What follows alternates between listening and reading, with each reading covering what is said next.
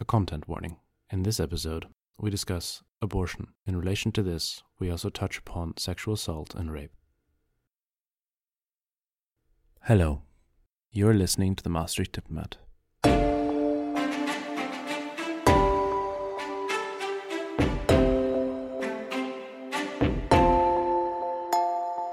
Hello everyone, this is Stella, Brendan and Florian. We celebrated International Women's Day on March 8th, but honestly, we should celebrate women every day.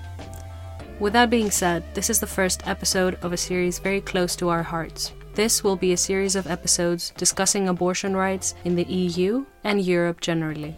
Before starting our discussion, I would like to say that when we use the term women, we most certainly do not exclude people who menstruate or who do not identify as women. For this reason, we'll use women and people who menstruate or people interchangeably without discriminating against anyone who might identify otherwise. This is a safe space and we respect and fight for everyone.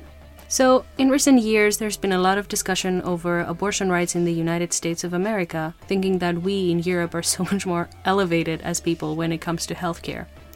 Joke's on us though, because a closer look at certain European countries shows that the trend does not go towards liberalization, while at EU level, the European Commission is legally unarmed. This series will discuss the matter at hand from a judicial standpoint, where we'll be talking about certain legislations in various European countries that might go against what we know as human rights. Then, a social, political, and religious standpoint, where we'll be talking about how society and religion might affect the way people view human rights and abortion rights.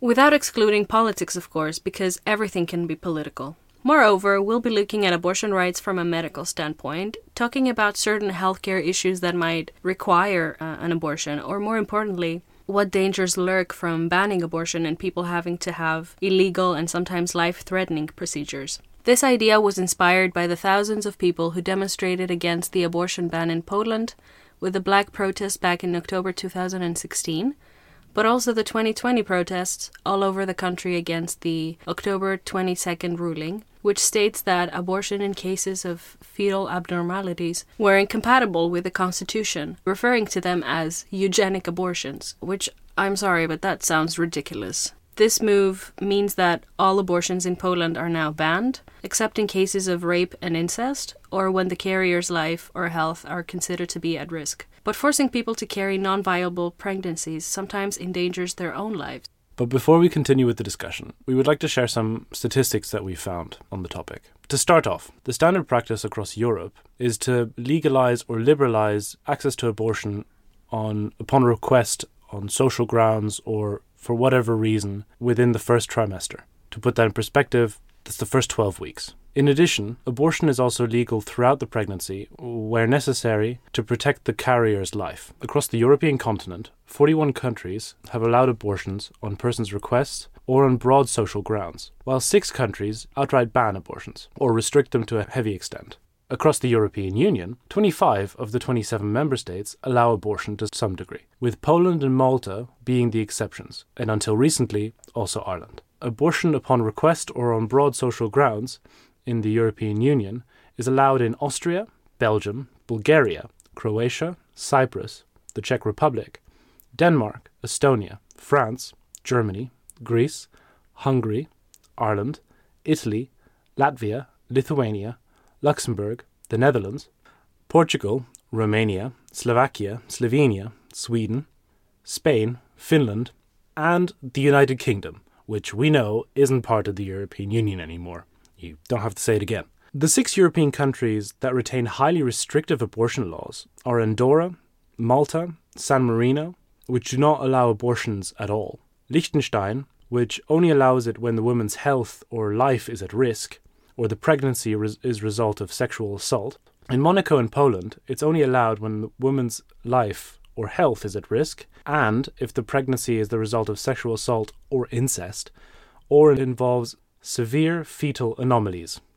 There are also some jurisdictions, for example, the UK jurisdiction of Northern Ireland and Gibraltar, and the Danish jurisdiction of the Faroe Islands, which also maintain highly restrictive laws in a devolved manner. Throughout this series, we'll be talking about Poland and Malta, of course, but also the various legal approaches within the EU, for example, Germany.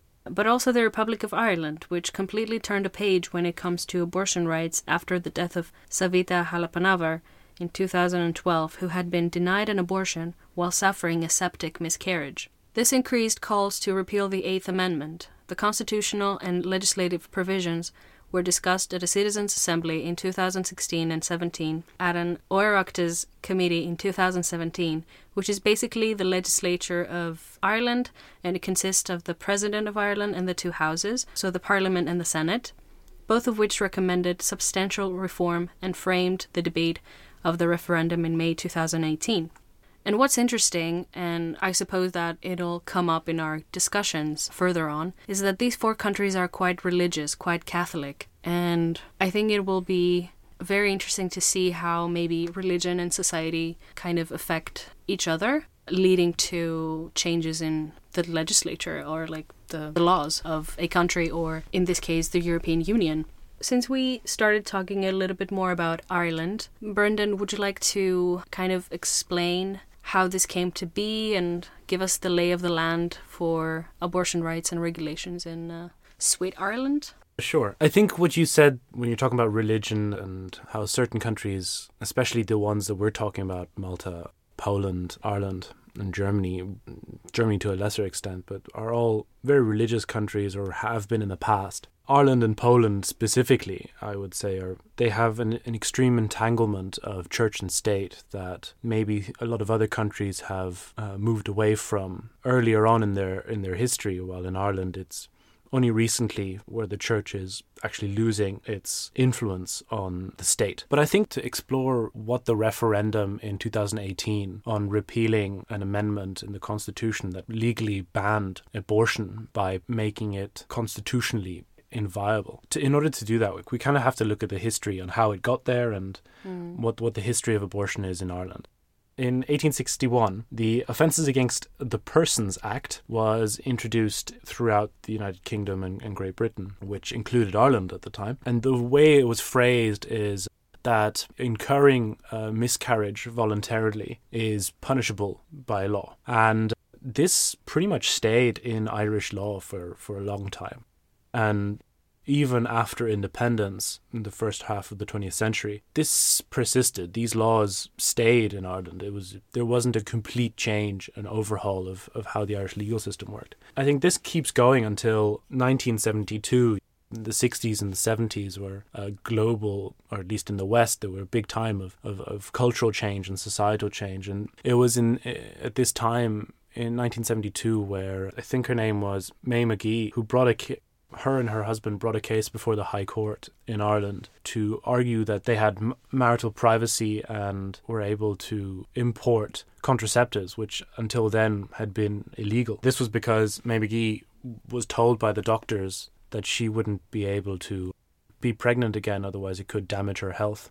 She could die. And this was brought forward and was won. And this kind of started the growth of a grassroots campaign in Ireland to constitutionally protect the life of the child in the womb, because that's how it was viewed, and still is by a lot of people. Because in Ireland, they saw this as similar to what was happening in America with Roe v. Wade, because there was another case that was used in Roe v. Wade that looked similar to the case of May McGee, because it was a Connecticut case that also used marital privacy as the justification for allowing them to use contraceptives and such. But that was used as basis for the later Roe v. Wade decision. To use basic things that we deserve, contraception. Yeah, practically.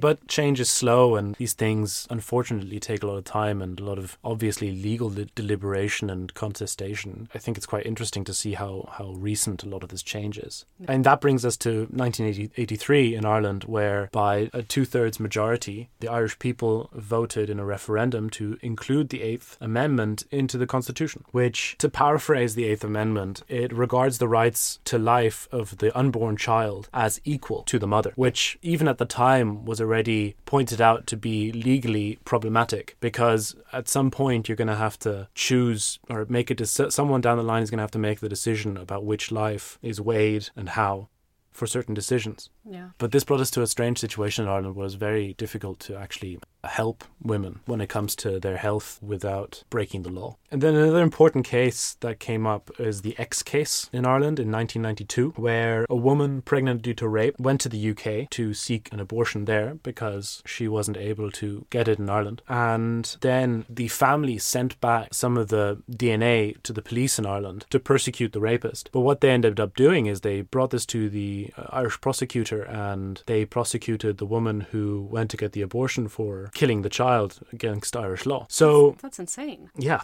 it is pretty insane.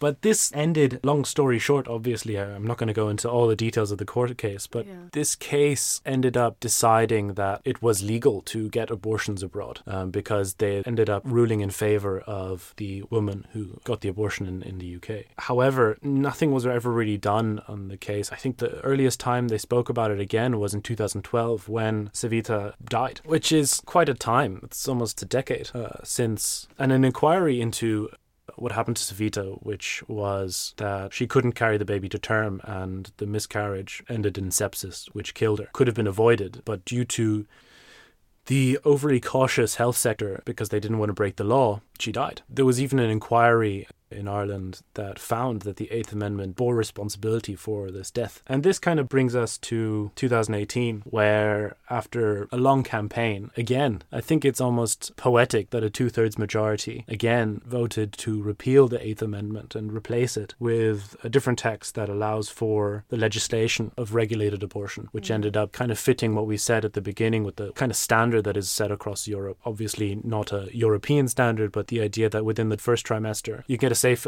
termination of the pregnancy. There used to be around 6,000 to 7,000 women who would go across the Irish Sea to the UK to seek abortions, around 7,000 a year. Which is a lot, considering Ireland's a very small country, mainly full of old people. But yeah, so I think that's the full story of abortion in Ireland.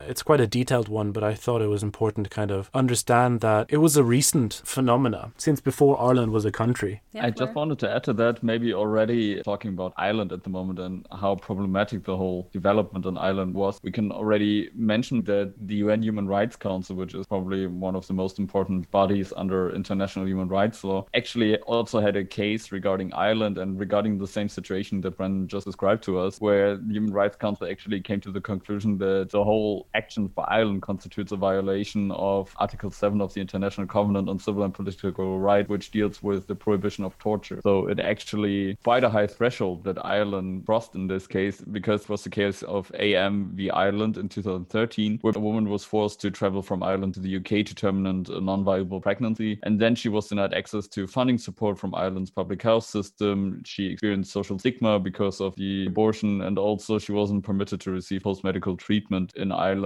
And then in the end, the UN Human Rights Council actually said this already constitutes some form of torture or inhumane or degrading treatment. So we see this is not just a minor decision basically by one single state saying our moral values don't say it's okay to have abortions, but this is actually quite a heavy infringement of international human rights. Yeah, certainly. I mean, that's what's so, I guess, impressive about the whole thing is that on the one side you have the religious values that drive this kind of legislation, and on the other hand you have the same, I guess, universalism and humanism that created what we refer to as human rights, and strangely enough they conflict. And I think that's what you had in Ireland for the longest time, and what you're seeing now in Poland with increasing restriction on access to safe abortions. It is violating human rights. Certainly. I think that we need to reconsider what constitutes a viable life in that sense. Do we consider a fetus a full human being, or is it still not that? Yeah, there's just one more thing I want to say. Savita wasn't the only one. There are many women who were victims of this legal state. There are many victims who we should not forget about. There's a whole list, and if you look online you will find it, and there are so many different reasons, but in the end the reason for all of them happening was the same thing. It was the law blocking this, and it happened before Savita and it even happened afterwards. That's very important to remember, that there's a human cost. Exactly. There is a human cost, and we have to figure out what we want to do, and countries should figure out what matters most. Thank you, Brandon, for this. Florian, since you started this conversation about international human rights, would you like to give us some more information on also EU law and if there is something different in Germany? Okay, then I would start with EU law first, because many people are always quite quick to say, oh yeah, the European Union should act on this, the European Union should enact some legislation to do this. And I bet even in this discussion, there are numerous people saying, yeah, the EU should say that abortions are legal in every member state. And the problem is the EU actually can't do that, despite of what many people are claiming in every regard, basically. Because just to give you a quick legal insight, quite superficially, there are some form of competences that the EU can have in different areas, which are expressly listed in the Treaty of the Functioning of the European Union, or the Lisbon Treaty, as you might know it. Abortions would arguably fall within the supporting competences under Article 6.2 of the Treaty of the Functioning of the European Union, which deals with the improvement of human health. So this means that the EU can't just say, okay, we're enacting a directive obligating every member state to act in a certain way regarding abortions, but the EU rather can just try to support the member states in their improvement of certain health standards, which would then, of course, also include abortions. But therefore, the EU can't really act on itself in this sphere, but merely can have some programs and offer guidance to the member states to improve the standard of healthcare all over the EU. We also have to distinguish then would be European human rights under the European Convention of Human Rights, which is again kind of a separate regime. And the European Convention on Human Rights is basically a Bible when it comes to human rights within Europe. And there are numerous provisions which might touch upon the aspects of abortion or reproductive rights, such as the right to private and family life under Article 8. There's also, which is probably the main point of the whole discussion of abortions, again, the right to life under Article 2. And I will talk about this a little bit more. But first, as a starting point, I think the right to life under Article 2 is quite important. And there were actually a few cases on this. Here, the groundbreaking or the fundamental aspect that we have to keep in mind when it comes to more of the theoretical or moral discussion when it comes to abortion is, where does life begin? And this is not only a moral discussion, but here in this sphere, it also becomes a legal discussion, because under Article 2, we have the right to life, and it's a positive and negative obligation of the state to basically uphold this right. So the state, for example, can't just kill its citizens, but the state has also the positive right of enacting steps to ensure that the right to life is upheld. So here then, in regards to abortion, the question probably be, can the state actually allow abortions to happen? Or would some people then say, no, the right to life begins with the conception? Because then this would probably be a violation of Article 2 by the state, because the state basically said, yeah, abortions are legal. And this is kind of the main point, which is in every aspect the main discussion point here. But also the problem when it comes to the right to private and family life, which is probably the main provision when it comes to reproductive rights, is that basically the European member states have quite some discretion when it comes to what extent they allow reproductive rights or also other rights that are included under the right to private and family life. And basically discretion means that there is kind of a framework set by the European Convention on Human Rights, but that the states have a certain margin of appreciation depending on their cultural and moral values. So, for example, if you say Poland has, I think, a Catholic population of around 90%, and many people, especially in the rural areas, are saying they believe in these conservative, quite old-fashioned Catholic views that abortion should be illegal and that the right to life is basically of utmost importance. Then the European Court of Human Rights has basically said that Poland should have some discretion as to what extent they would allow abortion. So this is always, again, kind of the problem when you have differing moral values. But it is important what you say about how Poland should have some kind of say. But on the 24th of February, we had the meeting with several MEPs where they organized this debate on abortion laws in Poland with Jose Ingreja Matos, the president of the European Association of Judges, that the EU should consider the immediate withdrawal of EU funding for Poland and launch infringement proceedings against the country. But then he stated that this is technically inhumane.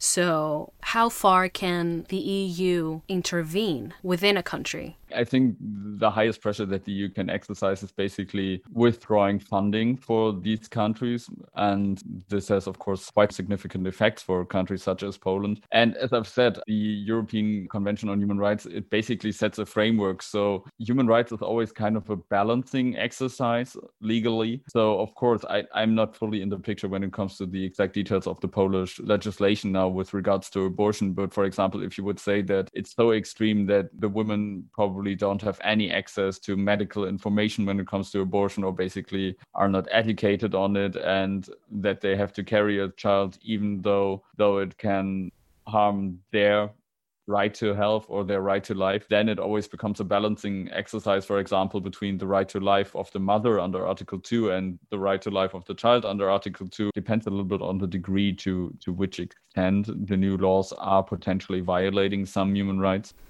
What happens in Germany? I think Germany is quite interesting, actually. I mean, I'm from Germany and I wasn't so aware of the topic until I think 2 or 3 years ago, because you would basically think that Germany is probably quite progressive. We're in the middle of Europe and of course abortions are legal. But if you have a strictly legal look at it, you see that abortions are actually illegal in Germany and can bring fines of imprisonment up to 3 years or 1 year for the pregnant woman itself, just from paragraph 218 of the German Criminal Code. However, there's the technical peculiarity, which basically exempts the women from liability for terminating a pregnancy in certain cases. So the abortion is illegal, but basically the legal consequence is exempted in certain circumstances, which are then, for example, abortions after counseling with a trained doctor in the first trimester, medically necessary abortions, and abortions due to unlawful sexual act. Basically the situations that we would expect where a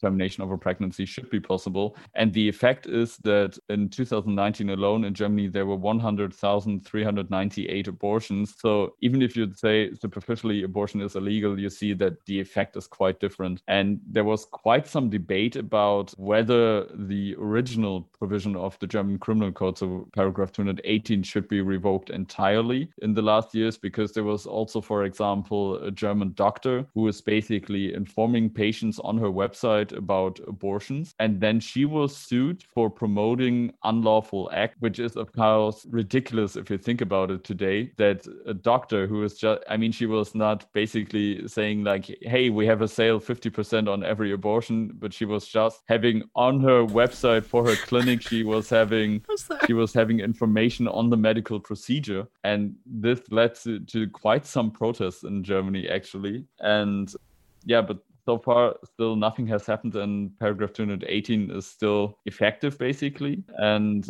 we will see how that develops in the future. I mean, generally, we have to say that with the introduction of paragraph 218A, so basically the exemption, that it was already a step into the right direction that we had in the 70s, especially when you consider that actually abortion was sanctioned with the death penalty under the National Socialists. So basically a step up for Germany in the last years. But I think by now we can agree that probably we are ready for the next step and abolishing paragraph 218. Overall, I mean, it's again this kind of the illustration of how maybe socially and such Central and Western Europe is moving in a certain direction, but there is still the kind of the leftover legalistic problems that they're kind of hard to get rid of, and they're sticky, if you will. Like it'll take a long time before we're able to maneuver around that. Yeah. And even then, right, for example, what's happening maybe with the discussion of repealing the ridiculous law that in effect created a situation where promoting abortions is inciting people to commit a criminal act.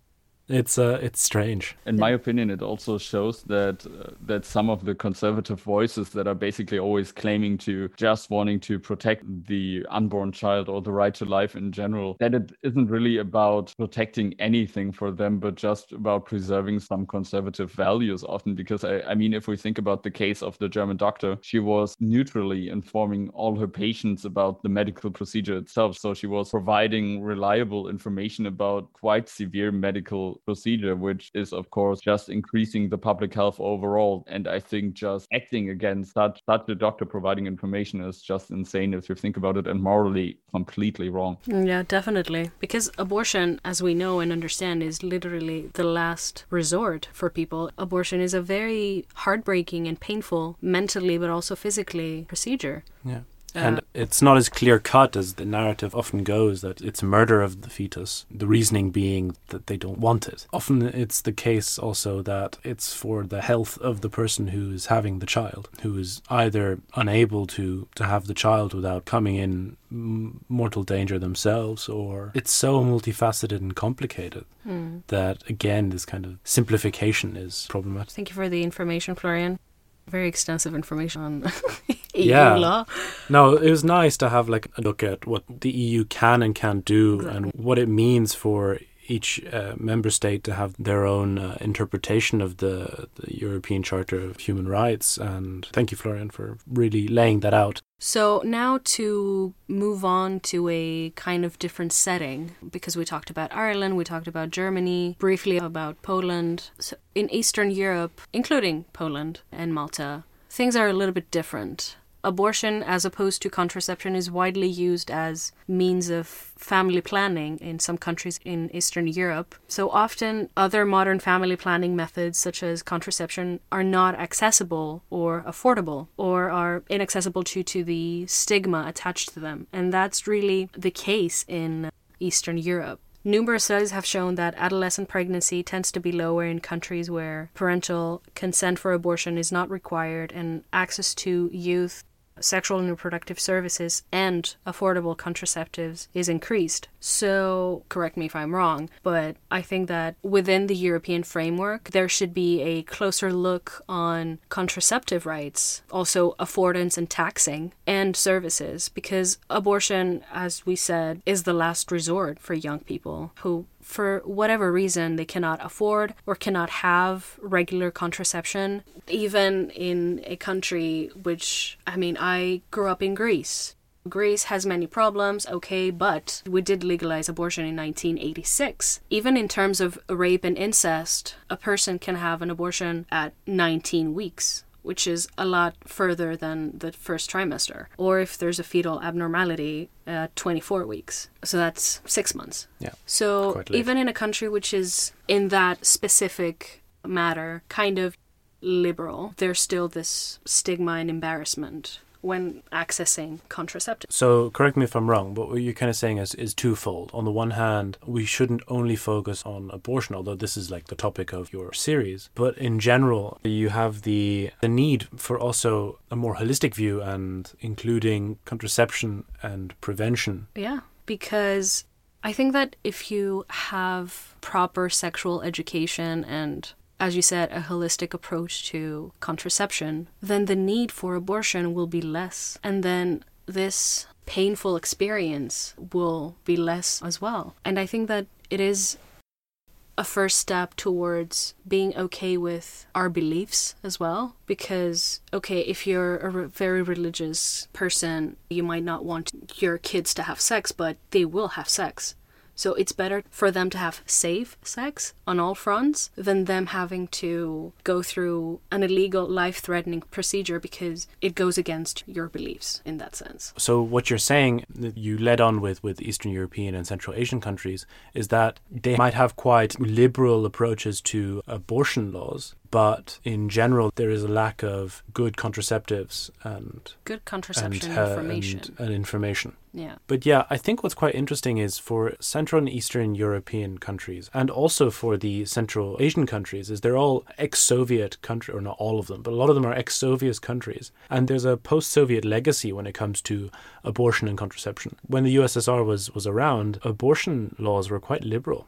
It was actually quite easy, and I think that's also, from what I remember, that's one of the reasons why it was so popular as a form of family planning, is because it's been around for so long. But then is also interesting is all of these countries have kind of experienced lower birth rates over the last few decades, and there's been a rise of kind of natalist policies where they promote having larger families and all that stuff. And in some countries, specifically Poland, which kind of breaks the mold of most of these post-Soviet states, as it has more restrictive laws than most other countries. Just so we know, in Poland, abortion is only allowed under certain circumstances, right? If the pregnancy is endangering the carrier's life or health, if it is needed to prevent serious injury, or if there is a serious or non-treatable defect in the fetus, and after rape or incest, which has a detail that is really infuriating. The fact that in case of rape or, as it says, other sexual crime, like incest, the criminal act has to be confirmed by a prosecutor, which is so insane, because not only a person that's been raped has to go through their own search for healing through this traumatic experience and having to have an abortion because for whatever reason they don't want to keep that baby. They have to go through a prosecutor. And in some cases, these people cannot tell people because of whatever circumstances. They might be in a very conservative family, or they just don't want to go through this experience of telling someone, hey, I've been raped and I need an abortion. Not a lot of people want to say that out loud. No, they just want to deal with it on their own terms, go there, have the abortion, go out, and start healing with somebody that they can trust, and in the time that they want to do that. So this looks to me as another form of invasion, of continuance of this traumatic experience in that case, because you have to face the truth. Yeah. You have to justify it in front of a prosecutor. Yeah, yeah. I think that this is quite traumatic even to think about. And then also doctors performing abortions outside of the stated grounds they have are subject to 2 years of imprisonment. Not only are they there to help, they cannot, because their professional lives are in danger. Also their lives. Their livelihoods. Yeah, also their lives, because you don't know what happens in prison. The law is much more restrictive in practice. There's a lot of evidence that many women were denied legal abortions to which they were legally entitled, particularly when their health was endangered. And that's mainly due to the lack of adequate regulations on the medical grounds for abortion. So it depends only on the doctor's position, and it can be easily abused because they're influenced by the anti-choice campaigns, especially now, which is a very big issue in Poland and the European Union. It is estimated that around 100,000 Polish women travel abroad each year for a termination. That's a lot of people. I think that brings us also to an interesting point, is that how the European Union comes into play again. Maybe it cannot provide any kind of actual legislation on the topic, but due to freedom of movement, it is possible for people to go to another country to have these procedures, which, I mean, for Ireland, for an example, without easy access to the UK for the last 50 years, it would have been a lot worse than what it was. Yeah. And I think this is another case of that. Not only that, but we can't forget that the people who can leave and get an abortion outside of the country have to be able to afford that. Exactly. You have to pay for lodging, you have to pay for your travel, your abortion. That's a lot of money. And if you cannot afford that, you have to resort to illegal house abortions, which can literally kill you. Literally. As a representative from Poland's Federation for Women and Family Planning told CNN, there is a lot of rage and frustration, and I totally get that, because it is frustrating. It makes you feel a lot of rage because it's basic human rights. Abortion rights are human rights. And she said also, even wanting to get pregnant in this country, women would be afraid they would not get services like prenatal testing, for example. Many may go abroad to obtain professional pregnancy care, and that is so tricky and so sneaky as well, because if they go for a prenatal testing and then the fetus has some type of problem, some type of non-treatable defect, then what happens then if they want to get an abortion? They won't be able to. So women are afraid to even go for just some regular testing that every carrier has to go through and wants to go through to make sure that their baby's fine. So it's so sneaky. Yeah, I mean, it's important to say that not everyone agrees. For example, quoting someone from Center of International Law in Poland saying, I think that the decision of the Polish constitution is a major step towards a full realization of human rights in our country. It's about fetal defects and syndromes like Down syndrome or Turner syndrome or other conditions that are seen as defect. We of course know that many people with Down syndrome and that many people who are disabled can live a very happy and full life. Of course they do have human rights. They're humans. They have rights. But the thing is that when it comes down to it, when somebody's carrying a fetus, it is their choice what to do and how to go about it. If they want to keep the baby, it's up to them. And that's what it comes down to. People should have their own physical and mental autonomy. I would like to introduce a charitable organization that is registered in the Netherlands, and it's called Women on Waves. As they say on their website, they aim to prevent unsafe abortions and empower women to exercise their human rights to physical and mental autonomy, and that includes what people do with their pregnancy. So this organization, Women on Waves, was founded by Rebecca Humberts in 1999, and what they do basically is that they're on a ship, they sail to countries where abortion is legal, and they provide contraceptives, information, training, workshops, but also safe and legal abortion services in international waters. Oh, wow. Yeah. On a boat. The thing is that in international waters, the local laws do not apply. And that is about 12 miles off of the coast. So 12 miles, that would be 19 to 20 kilometers for people who do not do miles, should I say. Thank you. Yes. But I think also I checked out their website, and it's quite a great resource for almost anything to do with sexual health. It has a long list of well categorized sections where you can seek good resources for any of your queries. And I think it's a good thing to pass along. I agree. Exactly. Which is why I wanted to talk about also this organization and Malta, because they're kind of connected. And I'll tell you why. So Malta is beautiful. Malta is great, beautiful, but abortion is illegal. Very. And prohibited in all circumstances, which is insane. Anyone performing an abortion or a carrier who performs one on themselves or consents to the procedure can be jailed for between 18 months to 3 years. So a physician, surgeon, obstetrician, or pharmacist, whoever performs an abortion faces a jail term of 18 months to 4 years and a lifelong ban from exercising their profession. It has serious repercussions. Wow. Yes. So the part that Women on Waves connects to it is that the government and bishops on the island objected strongly to moves in 2000 to perform abortions on a ship in international waters off of Malta. This was their ship. Yeah. Even in international waters where the country's jurisdiction does not extend apply. to. Yeah, does not extend to. We had bishops and government officials just saying, no, you cannot do that. I'm sorry for this very long introduction into the subject. We were kind of, what was the word that you used? Ambitious. We were overly ambitious. We were kind of, overly ambitious. But there's just so much to cover. Yeah. That's the thing.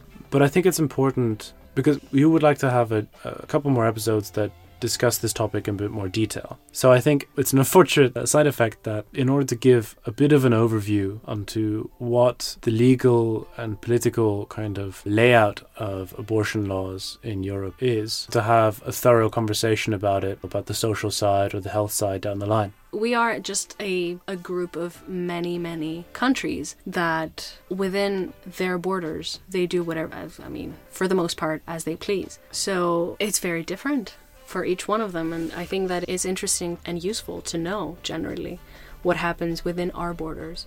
We might know about our own country, and we might know about maybe hearing about Poland in the news now, but it's interesting to hear about, for example, Germany. I had no idea that's the way it was in Germany, and I think that's just one example of many throughout Europe, and we only covered a few of them. But I hope that we managed to encapsulate a bit of the legal history in a few of these countries and show that Europe is diverse in how it even tackles this issue, let alone a myriad of other issues.